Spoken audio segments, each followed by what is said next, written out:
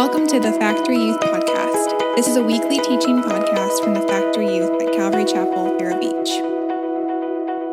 Well, we are in a series. We've been kind of going through the book of Acts in a series titled Church on Fire. And we're back in that. We took last week off for rally night as we just kind of prayed for SNL.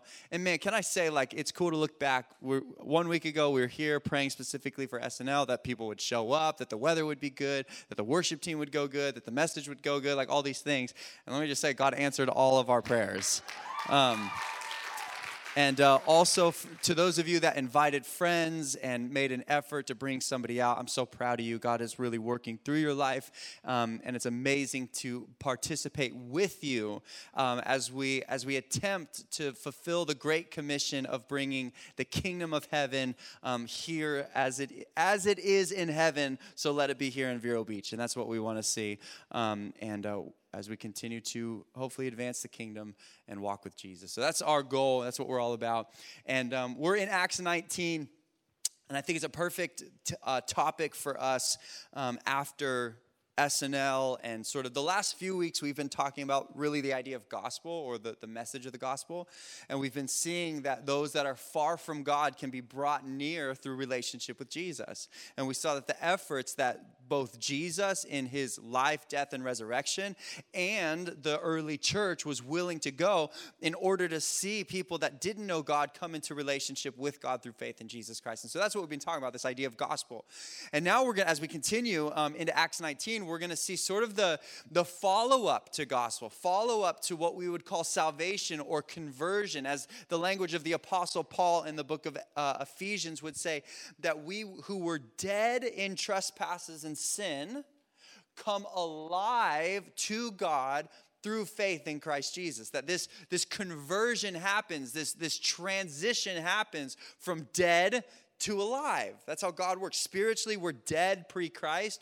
Through faith in Jesus, our spirit, the part of us that relates to God and knows God, comes alive through Christ Jesus. But then after that, we begin to walk with God.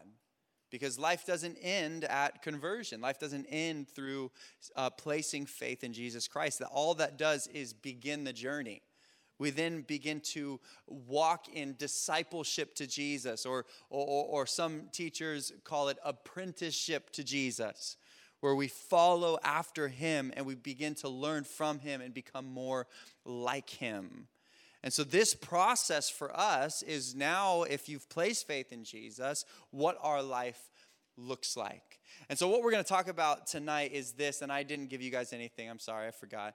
But it is in the Bible app if you follow the events there. Let me just break it down if you're new. If you have the YouVersion Bible app and you click the 3 lines that say more, and then you click events, it'll be the first one that comes up, the Factory Youth, and you can follow along the notes there.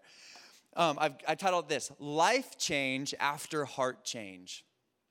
Life change after heart change. Now, immediately through faith in Jesus Christ, what we would say is you become a new creation. Old things have passed away. You are now in relationship with God. And this inside this transition happens, but now there's sort of your life has to follow. Paul would talk about, the Apostle Paul, who's the character we're following in the book of Acts, he would write to the Philippians, and he says, I press forward to lay hold of that which Christ Jesus has laid hold of me for. In other words, when I got saved, Christ placed a purpose on my life, and now I am pressing forward to find exactly what that is. And so there's this as we walk with Jesus, we uncover and discover what it is that God has for us. So there's these next steps after you've placed faith in Jesus. And these steps are both linear after salvation and circular, meaning we continue them in our lives. I was thinking about this today, what year is it? 2021. Okay. Yeah, 2011. So in 2020, when we shut down the youth for those 12 weeks at the beginning of April, we did the Factory Youth Online? Who was here for the Factory Youth Online? Okay, if you didn't know, go to our YouTube channel, go back and watch the Factory Youth Online. We were producing the craziest YouTube videos every single week. Like we literally one week, I think the craziest hijinks of them all was when we did carpool karaoke. And carpool karaoke consisted of us taking 6 iPhones and zip tying them to every spot in a car you could possibly imagine. And then I was the one editing the videos at the time, pre-Sean. You can definitely tell there's a transition on our YouTube channel from Nate to Sean. You can see it. But I was editing those videos, and I would take the 6 iPhone clips, all for like an hour plus of constant videoing. I had to take them, I had to sync them up somehow, and then I had to chop through and select through all the different videos to get it on the right face at the right time. Let me tell you, it was so difficult. But let me also tell you that when I was doing it a bunch, it got familiar. Now I haven't opened, I can't even remember what it's called. Premiere? Is that what the software's called? Yeah. I haven't even opened Premiere since. So like if I were to open Premiere right now, I would have a hard time like doing a fade in or a fade out or something like super basic. Because when I was out of practice of it, I've sort of lost the ability to do it. You know, it's like learning some formula in your math class. You learn it, and you also, if you're smart, you learn how to use it for the test. And then if you go into a line of work like I have, you never use it again. And then it's just wiped from your memory bank forever. It's just like the Pythagorean. I couldn't even say it today. I was trying to say it. Pythagorean theorem. Yeah, like that. Gone. I don't even. Is that the x squared plus a squared plus b squared equals c squared? Yeah. So that's the theorem, but I don't know how to. Anyways, doesn't matter. Do math. Pay attention. School's great. But there's these things that you have to actually put into practice in order to be able to have experience in using them. And so what I want to talk to us about tonight is, so if you've placed faith in Jesus, what then happens next as you walk with him? How do we grow and continue to walk with him? And these are things both linearly, so after salvation we walk through them sort of down the line, but also circular, meaning it's repeating, it's ongoing. We continue to do these in our life. No matter what stage of faith you're at in your life, what we're going to talk about tonight is important for us as you journey with Jesus. All right, Acts chapter 19, we're going to read a bit of text. It says this: "And it happened, while Apollos was at Corinth, that Paul, having passed through the upper regions, came to Ephesus. And finding some disciples, he said to them, 'Did you receive the Holy Spirit when you believed?' So they said to him, 'We have not so much as heard whether there is a Holy Spirit.' And he said to them, 'Into what then were you baptized?' So they said, 'Into John's baptism.' Then Paul said, 'John indeed baptized with the baptism of repentance, saying to the people that they should believe on him who would come after him, that is, on Christ Jesus.' When they heard this, they were baptized in the name of the Lord Jesus. And when Paul had laid hands on them, the Holy Spirit came upon them, and they spoke with tongues and prophesied. Now the men were about 12 in all. And he went into the synagogue and spoke boldly for 3 months, reasoning and persuading concerning the things of the kingdom of God." The first thing that we see after salvation or as we walk with Jesus is this working of the Holy Spirit. Point number 1, the working of the Holy Spirit. Now, this is an interesting and almost controversial case study on the working of the Holy Spirit. What's happening in Acts chapter 19. It is then... this is sort of the second time this is happening. The first time would be in Acts chapter 8. We're not going to get into the controversy around it.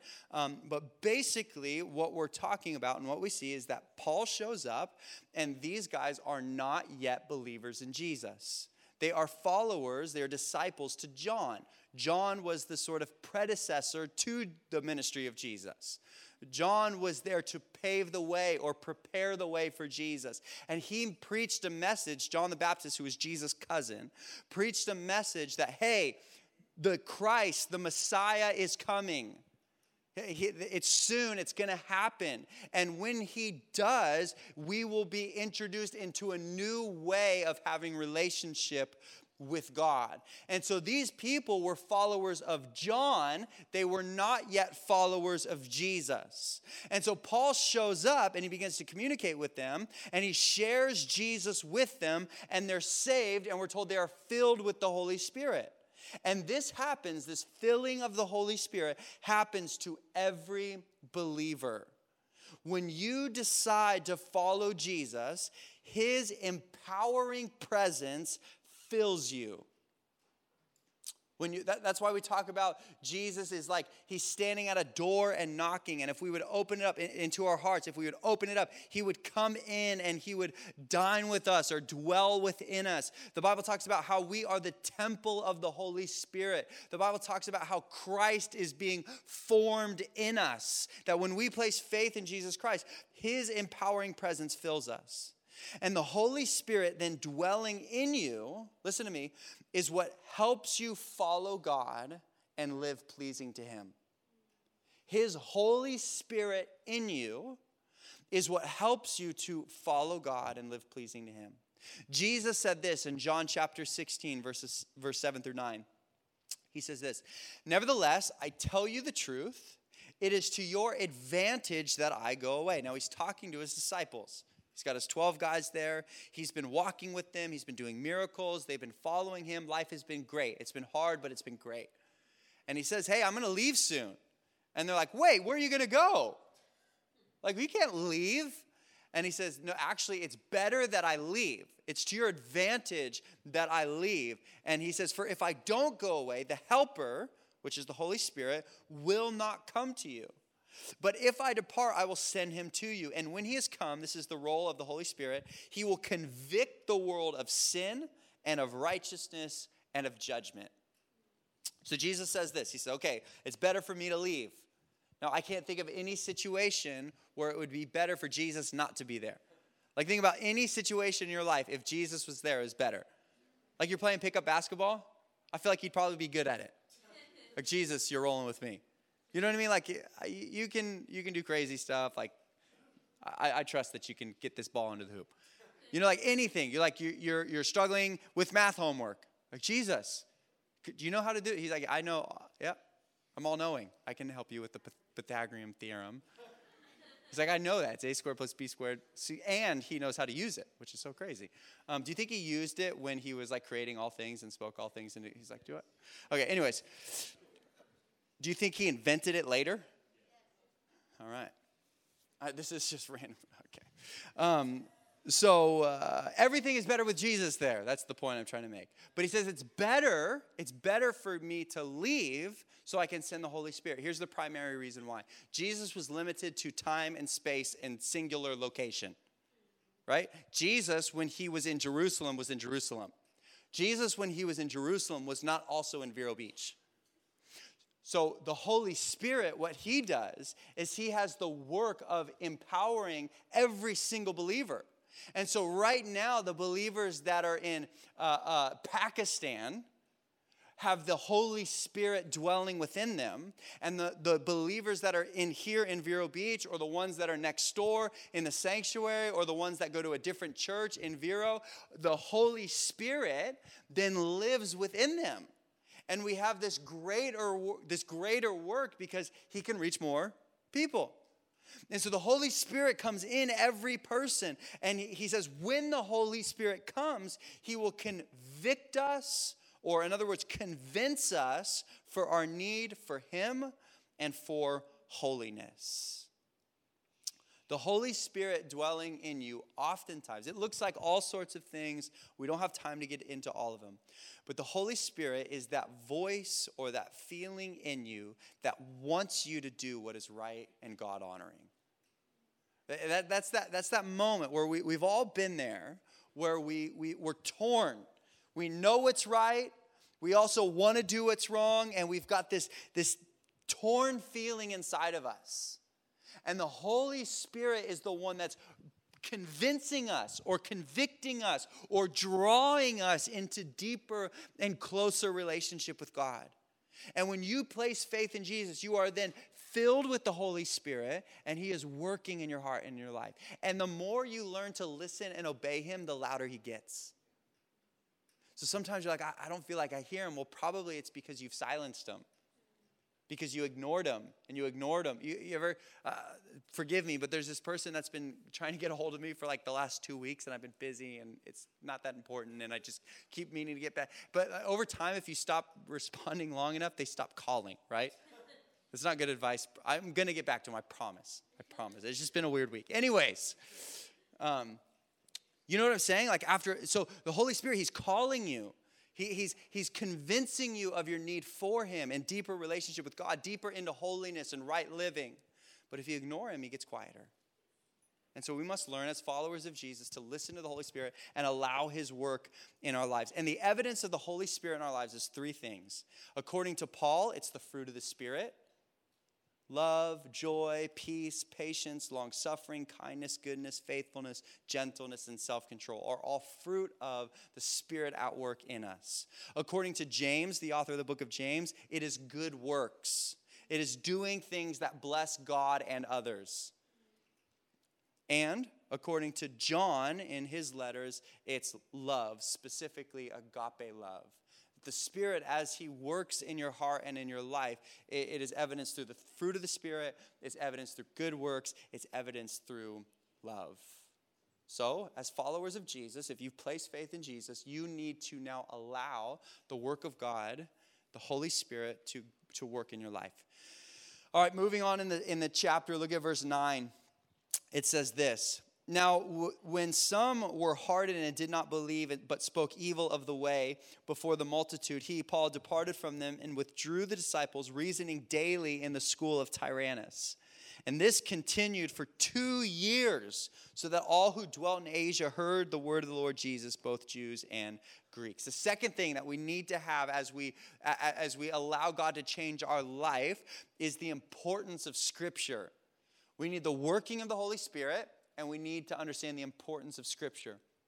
We're told that Paul spent 2 years teaching the Word of God. 2 years in Ephesus. This is now the longest time Paul would stay in any one place. In Thessalonica, which we have the letters to the Thessalonians, chapter 1 and 2 Thessalonians, he only spent 2 weeks there. And a church got started. So somebody was, after 2 weeks, they got saved, and they're like, all right, man, you're the pastor now. Imagine being a Christian for 2 weeks, and you're like, all right, you got to do Nate's job. But here in Ephesus, for whatever reason, Paul just camps out. They're renting out this school. It's pretty cool. They're renting out this school, and they're doing church in this school. My brother James just sent a picture to our family group chat today as he drove past Oslo Middle School, because back in the day, Calvary Vero used to meet in Oslo Middle School. And so he drove past, and back in the day, he's like, what did you say, like 10 years, 20 years ago, 15 years ago on a Thursday night, we'd be pulling into Oslo Middle School right now. And if it was a good night, my mom would take us to Nick's Family Restaurant. We'd get chicken wings. Whew! All right, amen, hallelujah. Now I haven't been to it since it's changed, but the delicious sauce. Anyways, rest in peace. Okay. The school, they're renting out this school. The gospel's being preached. And for 2 years, Paul is preaching the gospel there. What we see here is, as he's teaching the Word of God, the importance of the Word of God. And it's important, God's Word is important in our life in at least 3 ways. There's probably more. I'm going to give us 3, okay? Number 1, personal time in God's Word. It is important for you.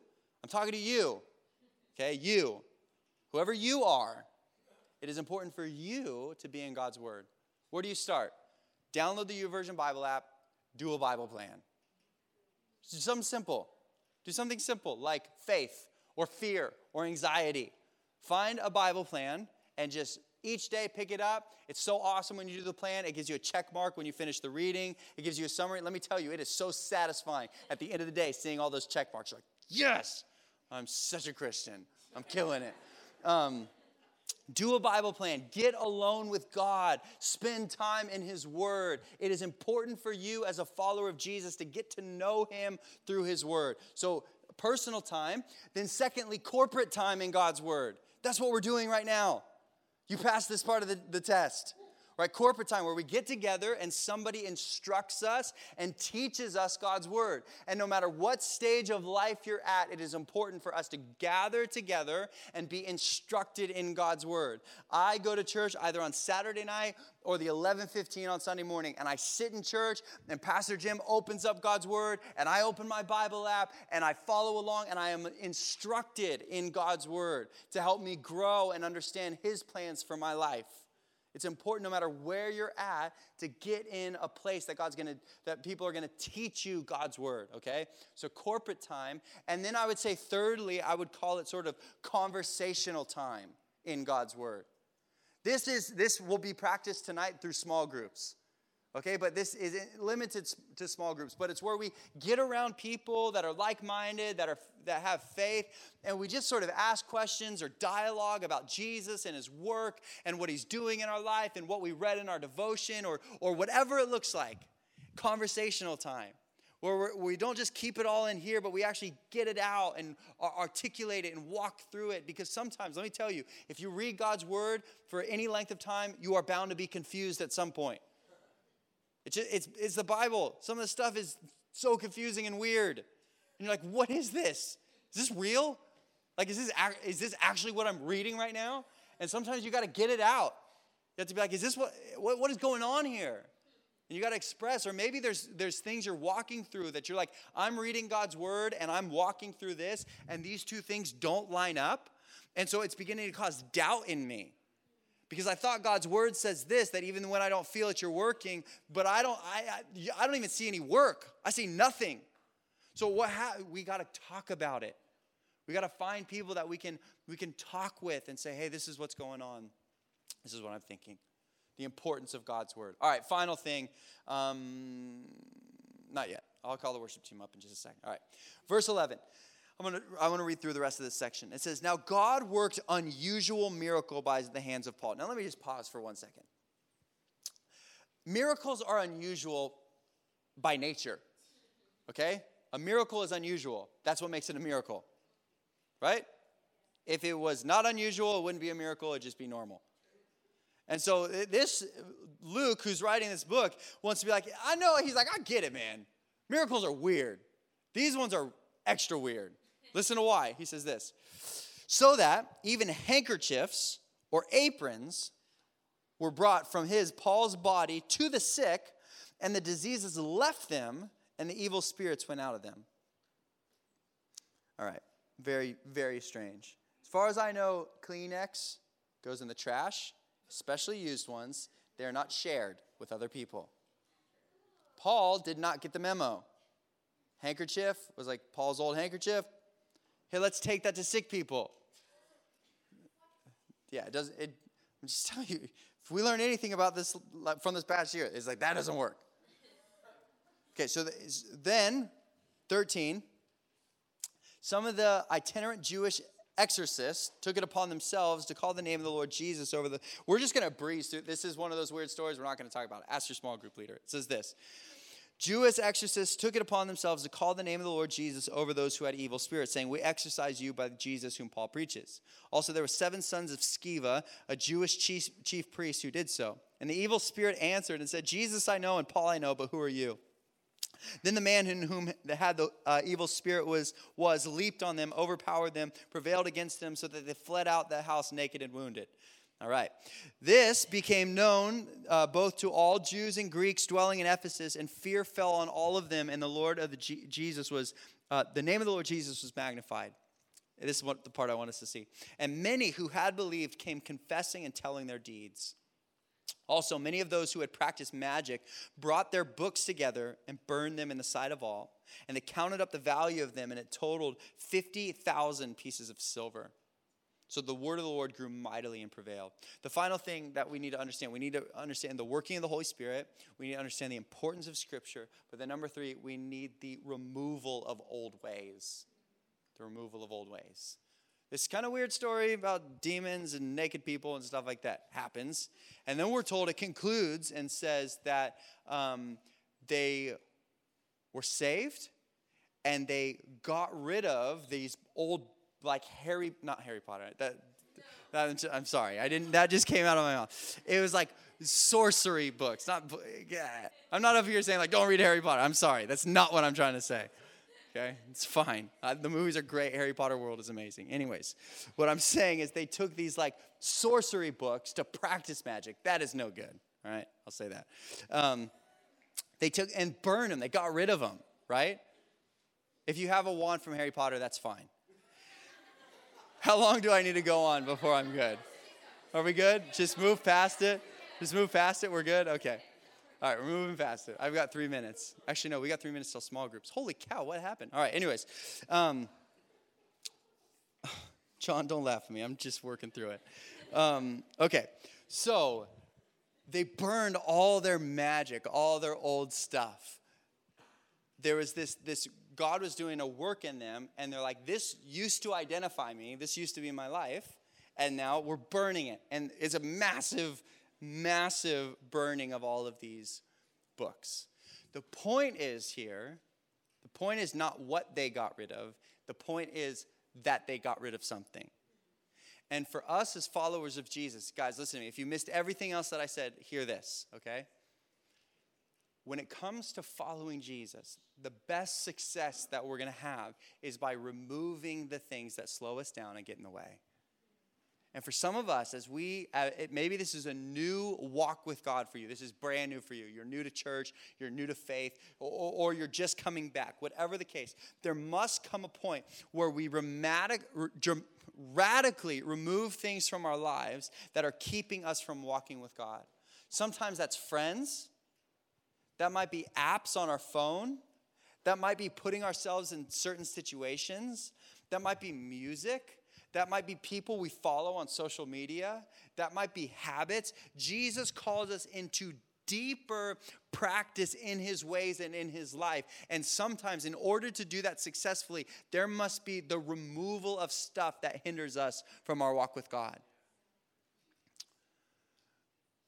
Jesus calls us into deeper relationship. And there must be at times dramatic separation in order to actually move into what God has. And for us, for all of us, we have to come to a point where we look at our life and we say, is there anything that needs to go? Do I have a sort of metaphorical book that needs to go? Maybe there's a relationship that when you get around this person, it's not edifying. It's not making me more like Christ. Maybe it's an app, right? Maybe it's an app. You're like, I don't think that's that bad, but it leads you to things that are not good. Maybe it's places you've gone or places you've been going. Listen to me. If you want to be successful, we sang about tonight, man. It was so powerful. Cornerstone. When he returns in trumpet sound, oh, may I then in him be found. Man, my heart's cry, especially lately, is God, would I just be found faithful? Would I be somebody that has just been faithful to you and to your word and to your people and to my wife and to all of this? I want to be somebody that is faithful. I don't want to be somebody that flamed out. I don't want to be somebody that had a moment and peaked, and then what happened to him? Oh, he did that and he's gone now. I want to be somebody that's faithful to the end. And so we need to make sure that if there's things in our life, the book of Hebrews tells us that we're running a race, that the walk of God is a race, and we have to cast off every weight and sin that so easily ensnares us. So the sin is obvious things. There's things in our life that is sin that's got to go. But weight is things that just slow us down. It's not technically sin, but it's keeping us from advancing in the pace that God would have for us. Man, what are the weights that need to come off in our life? What are the things that are slowing us down, hindering us, keeping us from walking with God? We need the deeper working of the Holy Spirit. We need the importance of the Scripture in our life. And we need to remove the things that are causing us to stumble. We're going to do something different tonight. I'm not going to invite the worship team up. I'm going to close in prayer, and we're going to go to groups. All right?